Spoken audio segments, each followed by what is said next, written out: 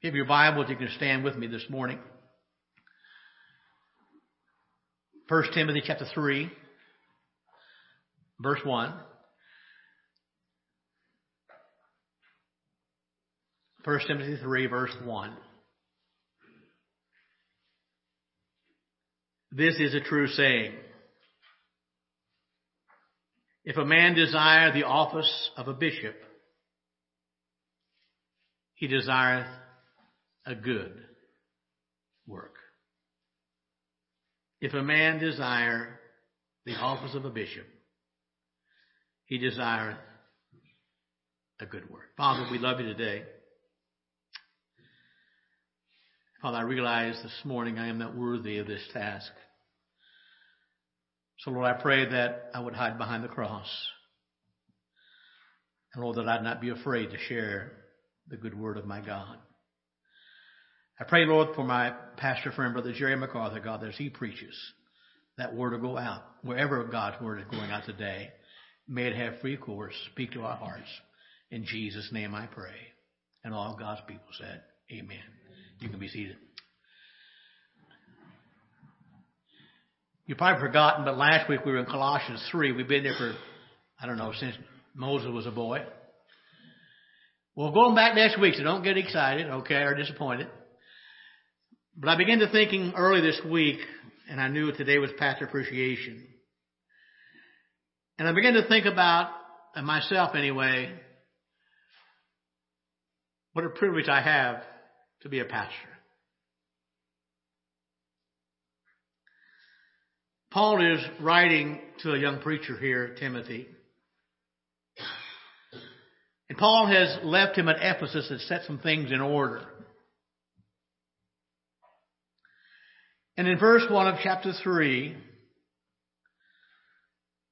Paul says to Timothy, this is a true, trustworthy saying.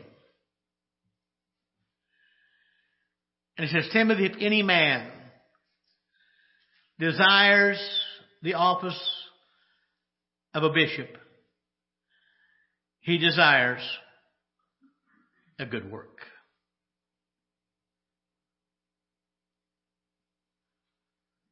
Now, the Greek word for a bishop there, it refers to a pastor, an elder, or anyone who is placed in a position of overseeing the work of God. And evidently, according to what Paul is saying here, there must have been a saying going around regarding church leadership. And Paul said, Timothy, I want you to know something. That statement is a true and trustworthy statement.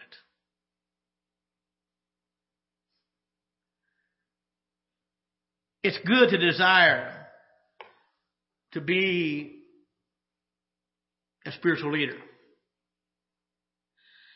And that word desire there means to set your heart on.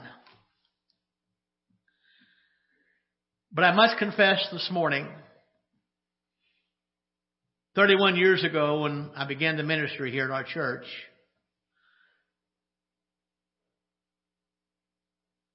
about 4 weeks before that, that was not my desire. I had served as deacon many years, and I'm not bragging, and God knows my heart. I served under 3 pastors, and I run them all off. That's not true.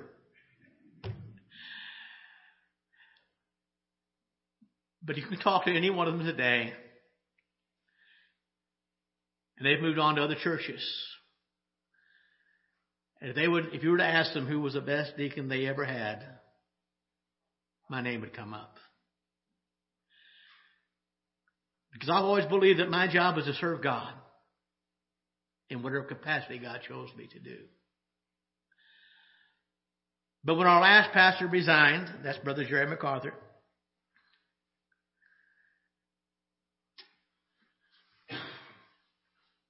one of the deacons at our church at that time called me and said, Brother Rollin, why don't you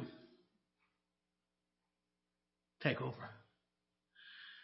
My words to him were, you can't pay me enough to do that job. Because for many years I worked beside pastors and I saw their heartache. They would tell me things they could never tell the congregation, and they knew I'd keep it to myself. And through the years I prayed and I agonized with them, tried to encourage them.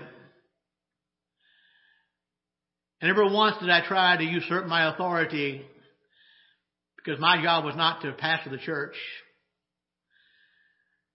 In fact, when Brother Jerry first came, the very first week he came to preach for us, to, try out as pastor, he called me later on in the afternoon. He said, Brother Rollin, why aren't you pastoring that church? I said, Brother Jerry, because God hasn't called me to it yet. And I meant that. But God spoke, and I responded. And I didn't know what I was going to do. And I started counting the days, the weeks. And before long, the weeks turned into months. And the months turned into years.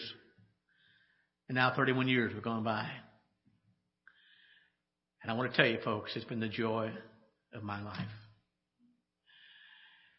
And I better understand even now, 31 years later, what Paul meant when he said, when a man desires the office of a bishop, he desires a good work. And that's what I want to preach about a little while this morning. First of all, the joy of pastoring. And that's people. Do I have any people here this morning? Paul wrote to the church of Thessalonica, 1 Thessalonians chapter 2. Look what he says in verse 19 and 20. For what is our hope, or joy, or crown of rejoicing? Are not even ye in the presence of our Lord Jesus Christ at his coming?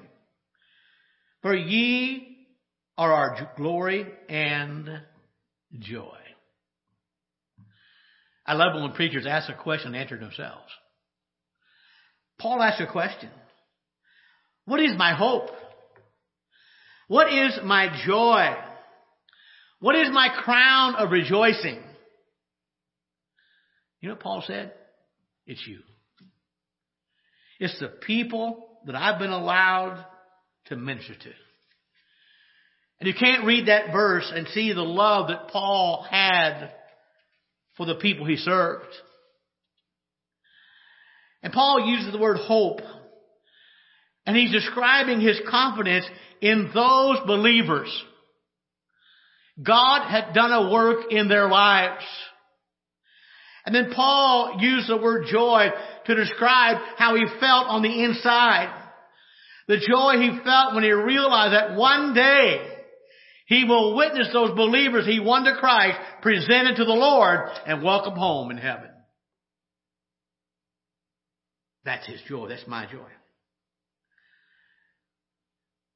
And one of these days, we're all going to stand together before the Lord Jesus Christ at his second coming. And I can only imagine how we will rejoice with the believers who have come to faith through our testimony, through our ministry. And Paul says, I've got glory and you're my joy. And I think that was not only inward, but also outward. It's people that make the ministry joyful. And here's what's interesting. Paul left no doubt how he felt about these new believers in Christ. His love for them bubbled over. It bubbled over into praise and joy to God for partnering with God for bringing the message of the gospel, which brings eternal life. So the joy of pastoring is people. The second thing I want to mention real quick this is my introduction, by the way. The struggle of pastoring. Read it for me. People. Wow. Someone once said, if it weren't for people, pastoring would be easy. Now, I realize how cute that is, but it's not really true. Because if I realized a long time ago, there's no you, there's no need of me. And God loves people. He loved Israel, the Jews. He loves you and I. But you and I know, all of us can be difficult at times. And I do give God thanks today because through the years, I've only had to deal with a few people, probably less than a handful, who were negative almost all the time. I'm not sure they always meant to be that way. And maybe they didn't see themselves that way. But for whatever reason, they had the knack of taking the life out of the best situations. And I got to tell you, that's not always easy to deal with. Through the years, please don't do this to me, okay? Right before I get ready to preach, somebody say, Pastor, I need to see you at the church. Don't do that. Because you know what I'm thinking about? All the time I'm trying to preach. What did I do now? Did I offend them? Now, if you say, Pastor, I need to see you at the church, I want to give $1 million, tell me that before I preach. Okay? But through the years,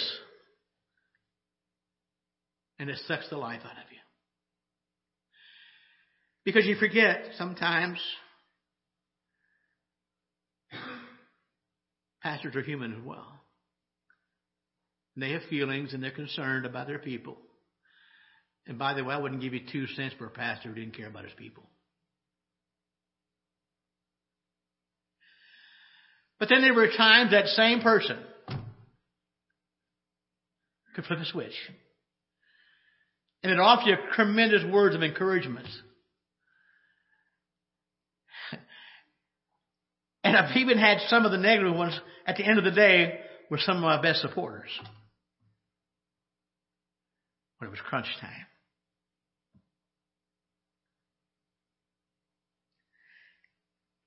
And to say the least, in spite of what people think, pastors work more than 1 hour a week. I remember when my niece visited him when she was 4 or 5 years old, and she was with her grandmother. And she said, Grandma, Uncle Roland has the best job in the world. He only works 1 hour a week.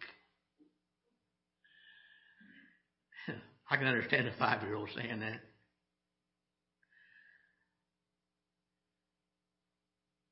And I realize that being a pastor is hard work.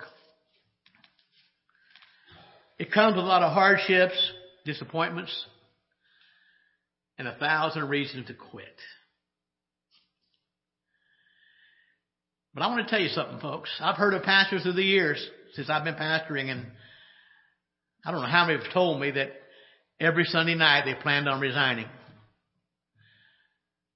God is my witness. I've never had that Sunday night yet. You know why? Because you've been good to me. God has been good to me. Every Sunday morning, Brother Rick brings me my check, and he hands it to me. Just a couple of weeks ago, I said, Rick, the church has been so good to me. And I'll never forget that. And I see so many pastors who get caught up in the negativity of ministry.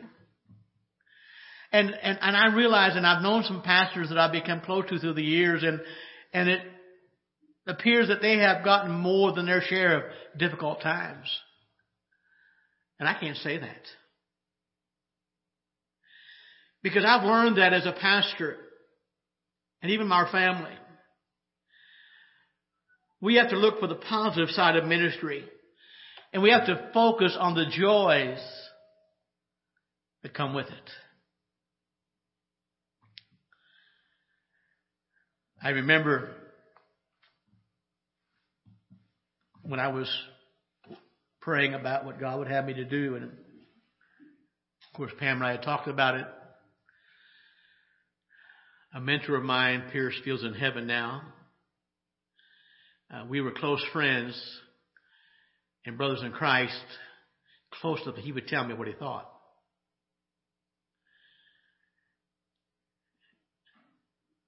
And my first pastor, when he resigned and went to mission work, he wanted me to become the pastor of the church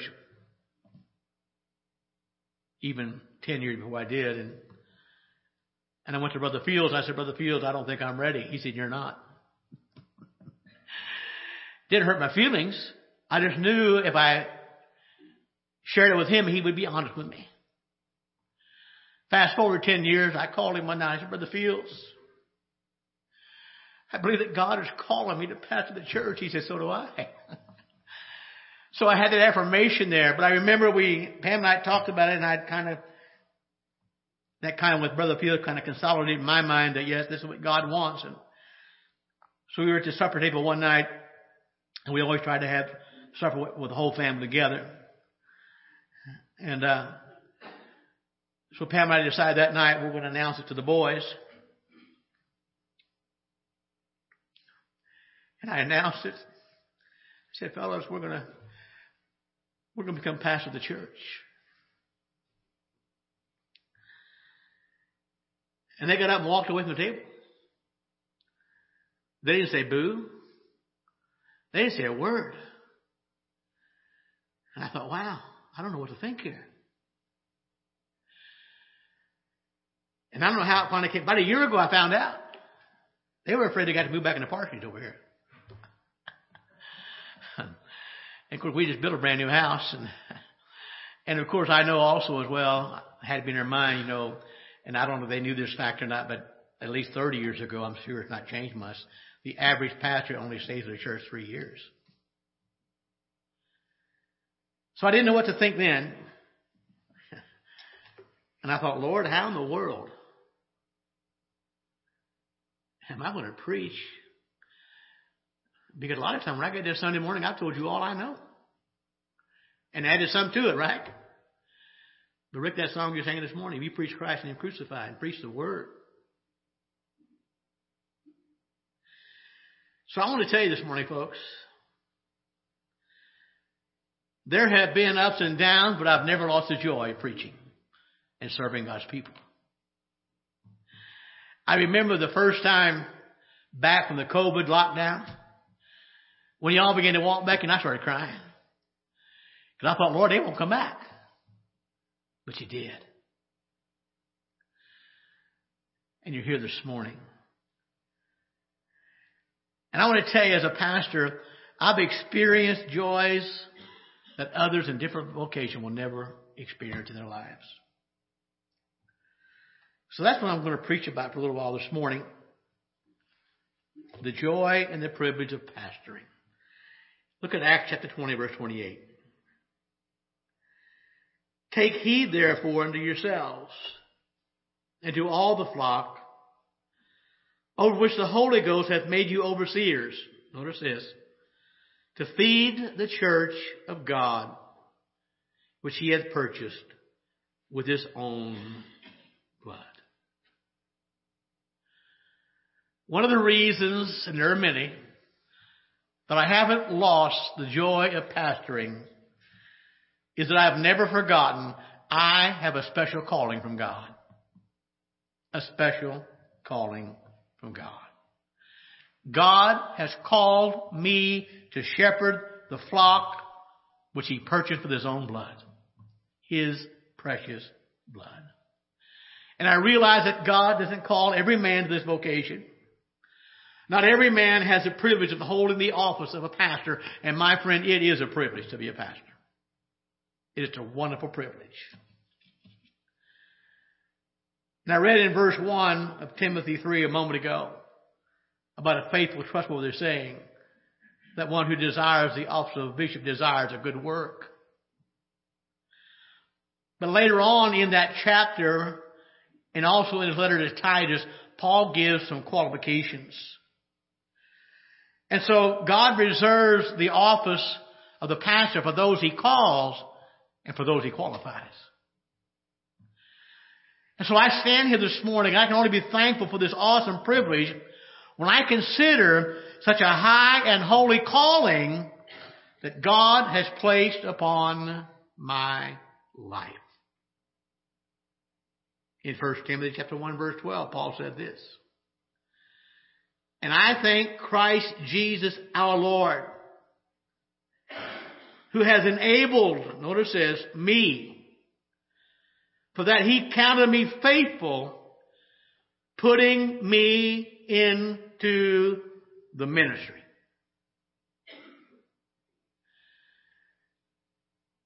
And when I think about the fact, despite of who I was and who I am, despite of my unworthiness, when I realize that God is the one who placed me where I'm at, it brings a joy unspeakable into my life. And I am so thankful for the joy I have of participating in the work of God, where all I can do is water and plant, but God brings the increase. 1 Corinthians 3:7. "So then, neither is he that plants anything, neither he that waters, but God that giveth the increase."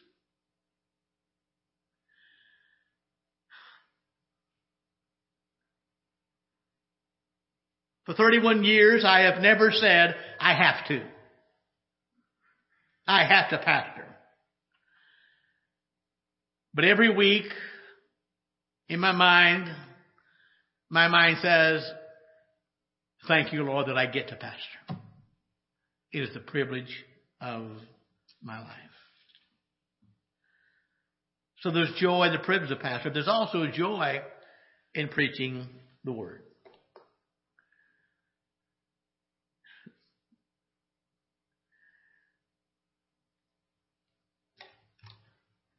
Make no mistake about it, Brother Marvin, you know what I'm talking about. Preaching the word is difficult.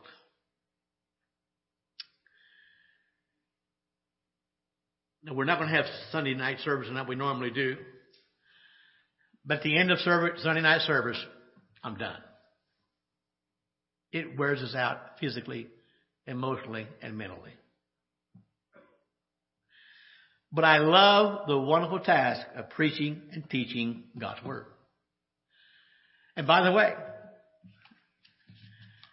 my job description includes communicating the word of God to people. And that really comes with a twofold joy. Number one, the joy of reading and studying His word. Now think about that. Jeremy and Jesse both took college classes, and they had to pay to study God's word. I get paid to do it. What a privilege. Now, by the way, I hope you know I don't study because I get paid. I study because God's given me a long time ago a love for His word. And a man of God must love the word of God.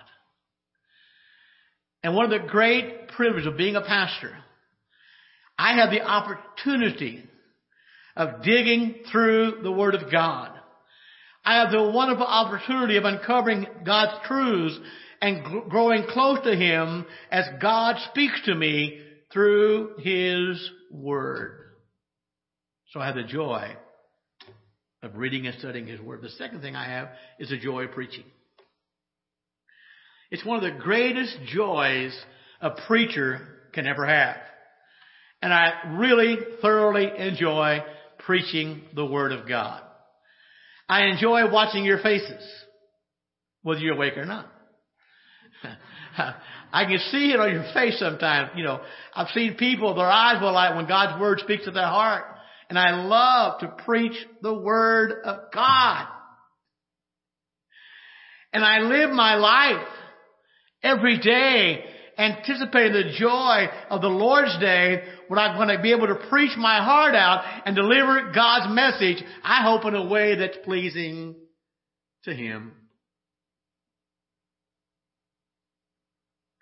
Ephesians 3 verse 8. Paul says, unto me, who am less than the least of all saints, is this grace given, that I should preach among the Gentiles the unsearchable riches of Christ. Colossians 1:28. Whom we preach, warning every man and teaching every man in all wisdom, that we may present every man perfect in Christ. Now think about this. Think about this. The joy is that I get to preach the unsearchable riches of Christ. Now, by the way, I don't get magazine articles or book articles. I preach God's Word. I can tell you a story another time. But I want to preach the unsearchable riches of Christ.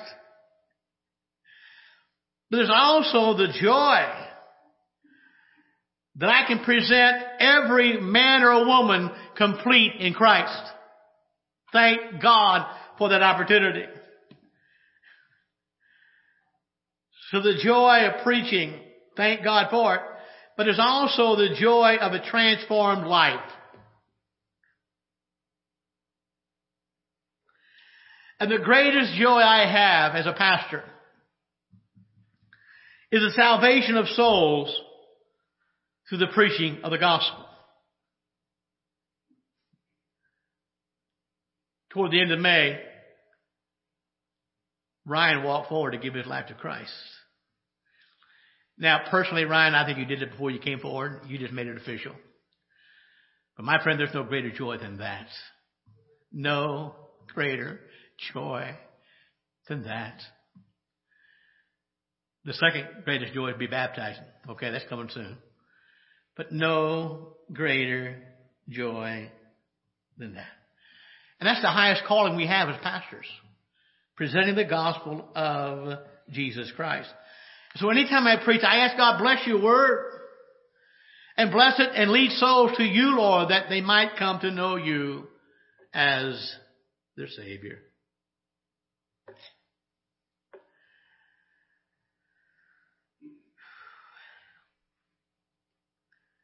One soul saved and baptized is worth it all. It is worth it all. I've had the joy of seeing one of my brothers and sisters come to Christ many years ago before I got to become a pastor. But my life had an impact on their lives. All three of our sons are serving the Lord. God's allowed me to impact their lives.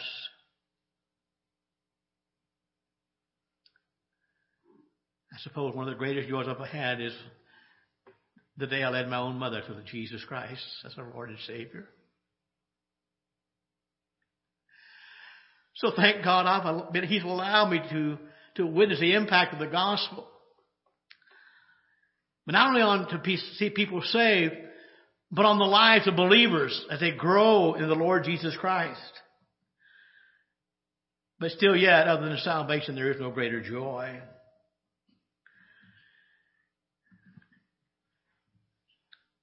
If you're a student of the Scripture, you'll know that in almost any letter any apostle would write, they would refer to the joy they had seeing those believers grow in Christ in their faith. In 2 John 1 verse 4, John said this, I rejoice greatly that I found of thy children walking in truth, as we have received a commandment from the Father. Now, by the way, I am thankful that you care enough about your pastor to have a Pastor Appreciation Day. But the best thing you can do for any pastor is to give yourself to the Lord. Follow Him. Don't follow me. Follow Him. And I find it kind of interesting reading what John said in 2 John. Especially being a parent, we find joy in the growth of, and as our children develop, pastors find joy in the spiritual growth of those to whom they minister to. 3 John chapter 1, verses 3 and 4.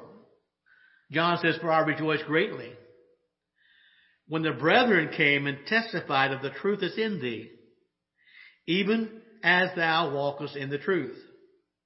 I have no greater joy than to hear that my children walk in truth." And by the way, John wasn't talking about his siblings, the children that he birthed in this world physically. He's talking about believers he won to Christ. Their spiritual growth. So my prayer is this, that I would never forget how important my ministry is. Never forget the impact my ministry has on this church. And I want you to know, my focus is not on the church over there, over there, over there. My focus is here. My focus is you. My focus is on the people that God, by His grace, has allowed me to shepherd. The flock of God. So when you grow in Christ, I rejoice. I rejoice in your growth and your love for Christ and for one another. The joy of preaching, the joy of a transformed life. But my friend, I love the joy of the church family. Now I've told you and I've told you and I've told you, I don't like Dick Harvey. That has not changed. Are you listening to me, Dick? But Dick and I talk often. And without fail, you know what he tells me? Pastor, I am so thankful for my church family. Do you realize we're a family? And I do love Brother Dick knows that. And I got to tell you, folks, I delight in the people of God. I love our church family. I really do. Now, I got to tell you, a lot of church environments,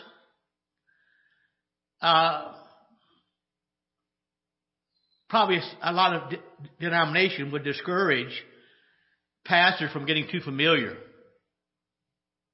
or too involved person of the congregation.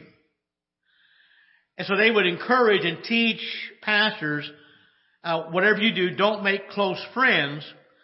And whatever you do, don't open up to church members. Now I realize that there are dangers in becoming too close to the members of the church. But you know what I found out? In my own physical family, there's danger to getting close. Amen? I got to tell you, I got some weirdos in my family. And some of them think I'm the one that's weird, all right? So there are dangers. Pam and I have been so blessed. We were saved in this church many, many years ago. And early on in our salvation, in our walk with God, Pam and I considered our church family something we wanted to be involved with. And I know Pam didn't mean it like it came out, but she called her mother one day, and we'd been saved for maybe almost a year. And she said to her mother, she said, "Mom, if something would happen to Roland," she said, "I probably wouldn't move back to Illinois because I've got a church family here." At the time, her mother wasn't saved, and she didn't quite understand that. So early on, the church became our family.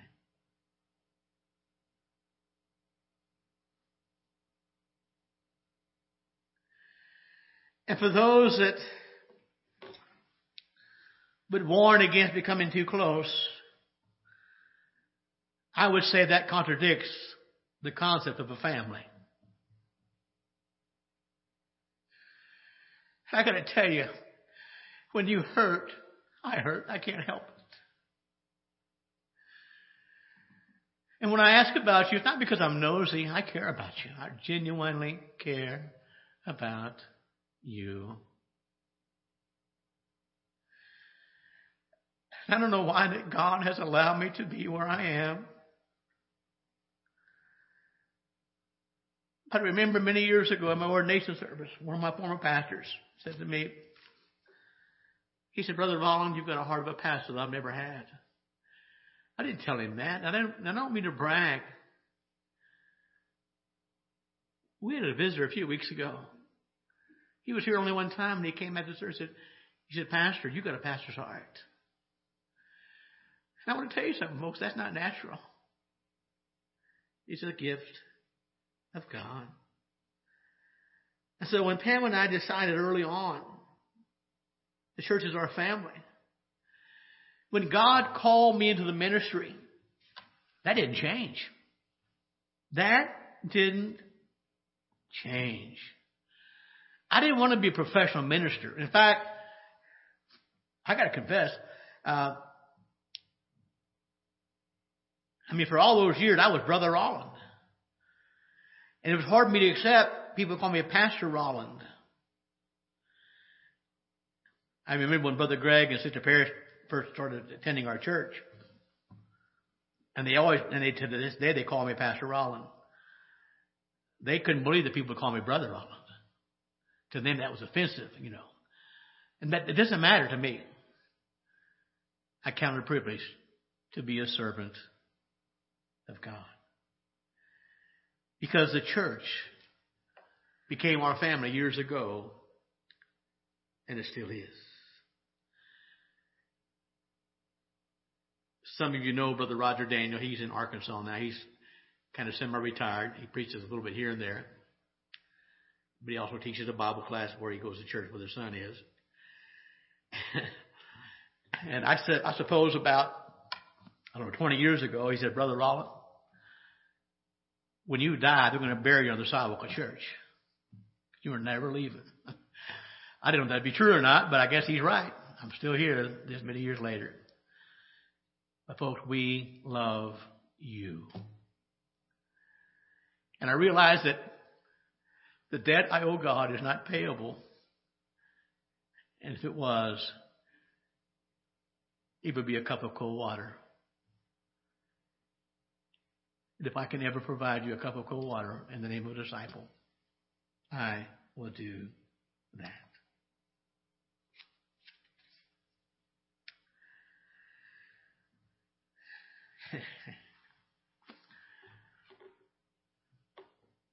I have a pastor friend in Columbus, and some years ago he was telling me a little bit about a church he pastored down south somewhere. I forget where it was at now.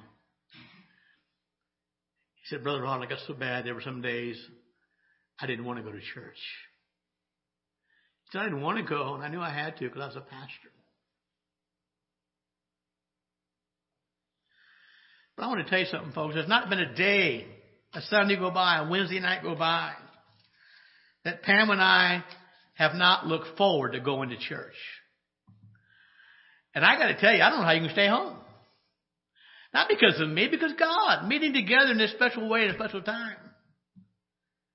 We look forward to going to church. We look forward to being with our family, and you are our family. And we love you. And this is not just a church gathering. This is a family gathering. And we love you and we care about you. And we're brothers and sisters in Christ. We are spiritual mothers and spiritual fathers in our congregation. And our goal from the very beginning of ministry was to love all of our members the same. And to work hard at making each one of you feeling a part of our family. Every once in a while, I'll be talking to somebody that goes to church here, and they'll say, well, your church. I don't say your church, say our church. This is our family. And so we've tried through the years to love you all the same. But I want you to realize, in turn, we have experienced love from you that is hard to describe and explain, but my friend, it is sweet to share. I have no complaints. I have none whatsoever. Because the joy that I have this morning, the joy in ministry, it comes from experiencing worship with you. It comes from sometimes experiencing and participating in social events with you. Our joy comes whenever we get a chance to interact with you. And not just here on Sunday mornings. Most Sundays, morning, Sunday evening, and Wednesdays, Pam and I are the last to leave the church.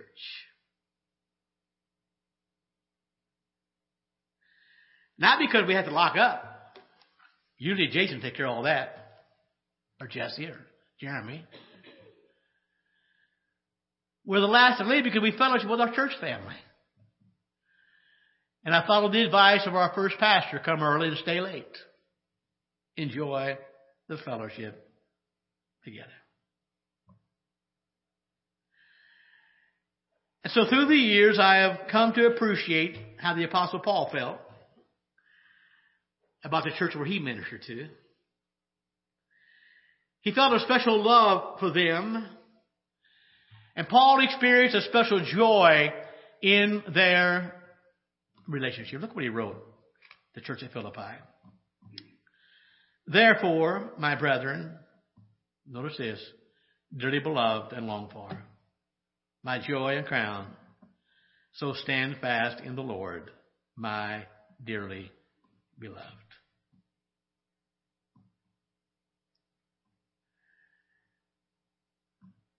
This morning when Jesse made his ugly comments, I was reading what he's about ready to read. I didn't know he looked toward me.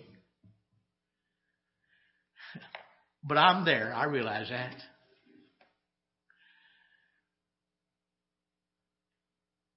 And the Bible says we're none of us guaranteed about tomorrow. But one thing I've noticed in my life, the longer I have pastored the church, the more I love it. The more I love it. And the deeper my joy has become.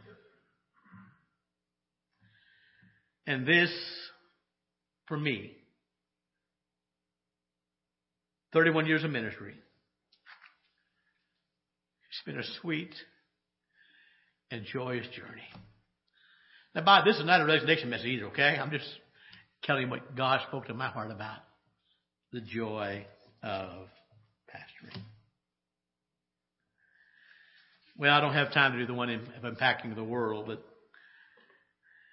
this last week, a week or two ago, I took the World Mission Offering up. We have been privileged, Pamela and I, to have missionaries in our home through the years, even before we became pastor. We've had that privilege of impacting the world.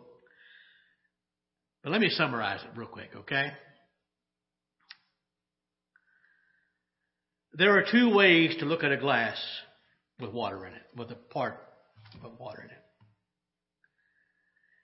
You can look at a glass and you can say it's half full with so much water missing. Or you can look at that glass and say it's half full with so much water in it. The same can be true for pastoring. I could choose to focus on what challenges my life, what is difficult.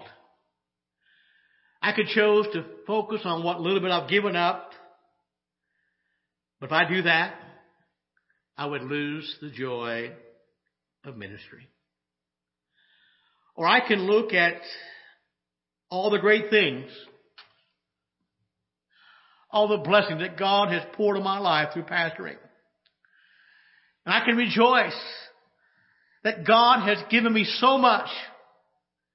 He has given me so much as I pastor the church of God that He purchased with His own blood. So, church, I am forever grateful for the joy I have to serve in such an incredible vocation as a shepherd of God's flock. Will you stand with me, please?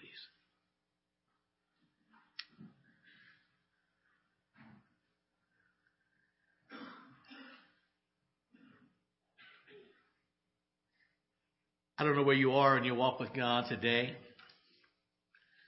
but know this.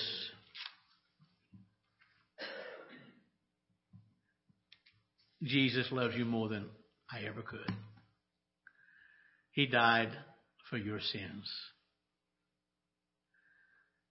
And I realize that even as Christians, there's a danger you might lose the joy of your salvation. Don't do it. Don't do it.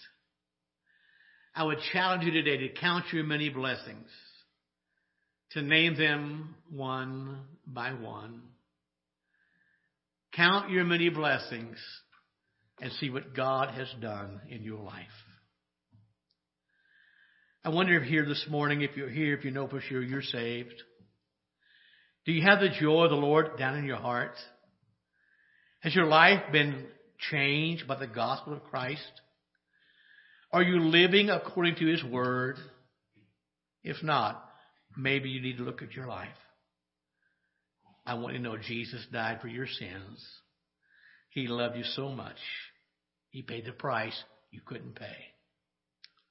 Come to Him today. Let's pray. Father, we love You. We thank You today for Your word. Speak to our hearts. In Jesus'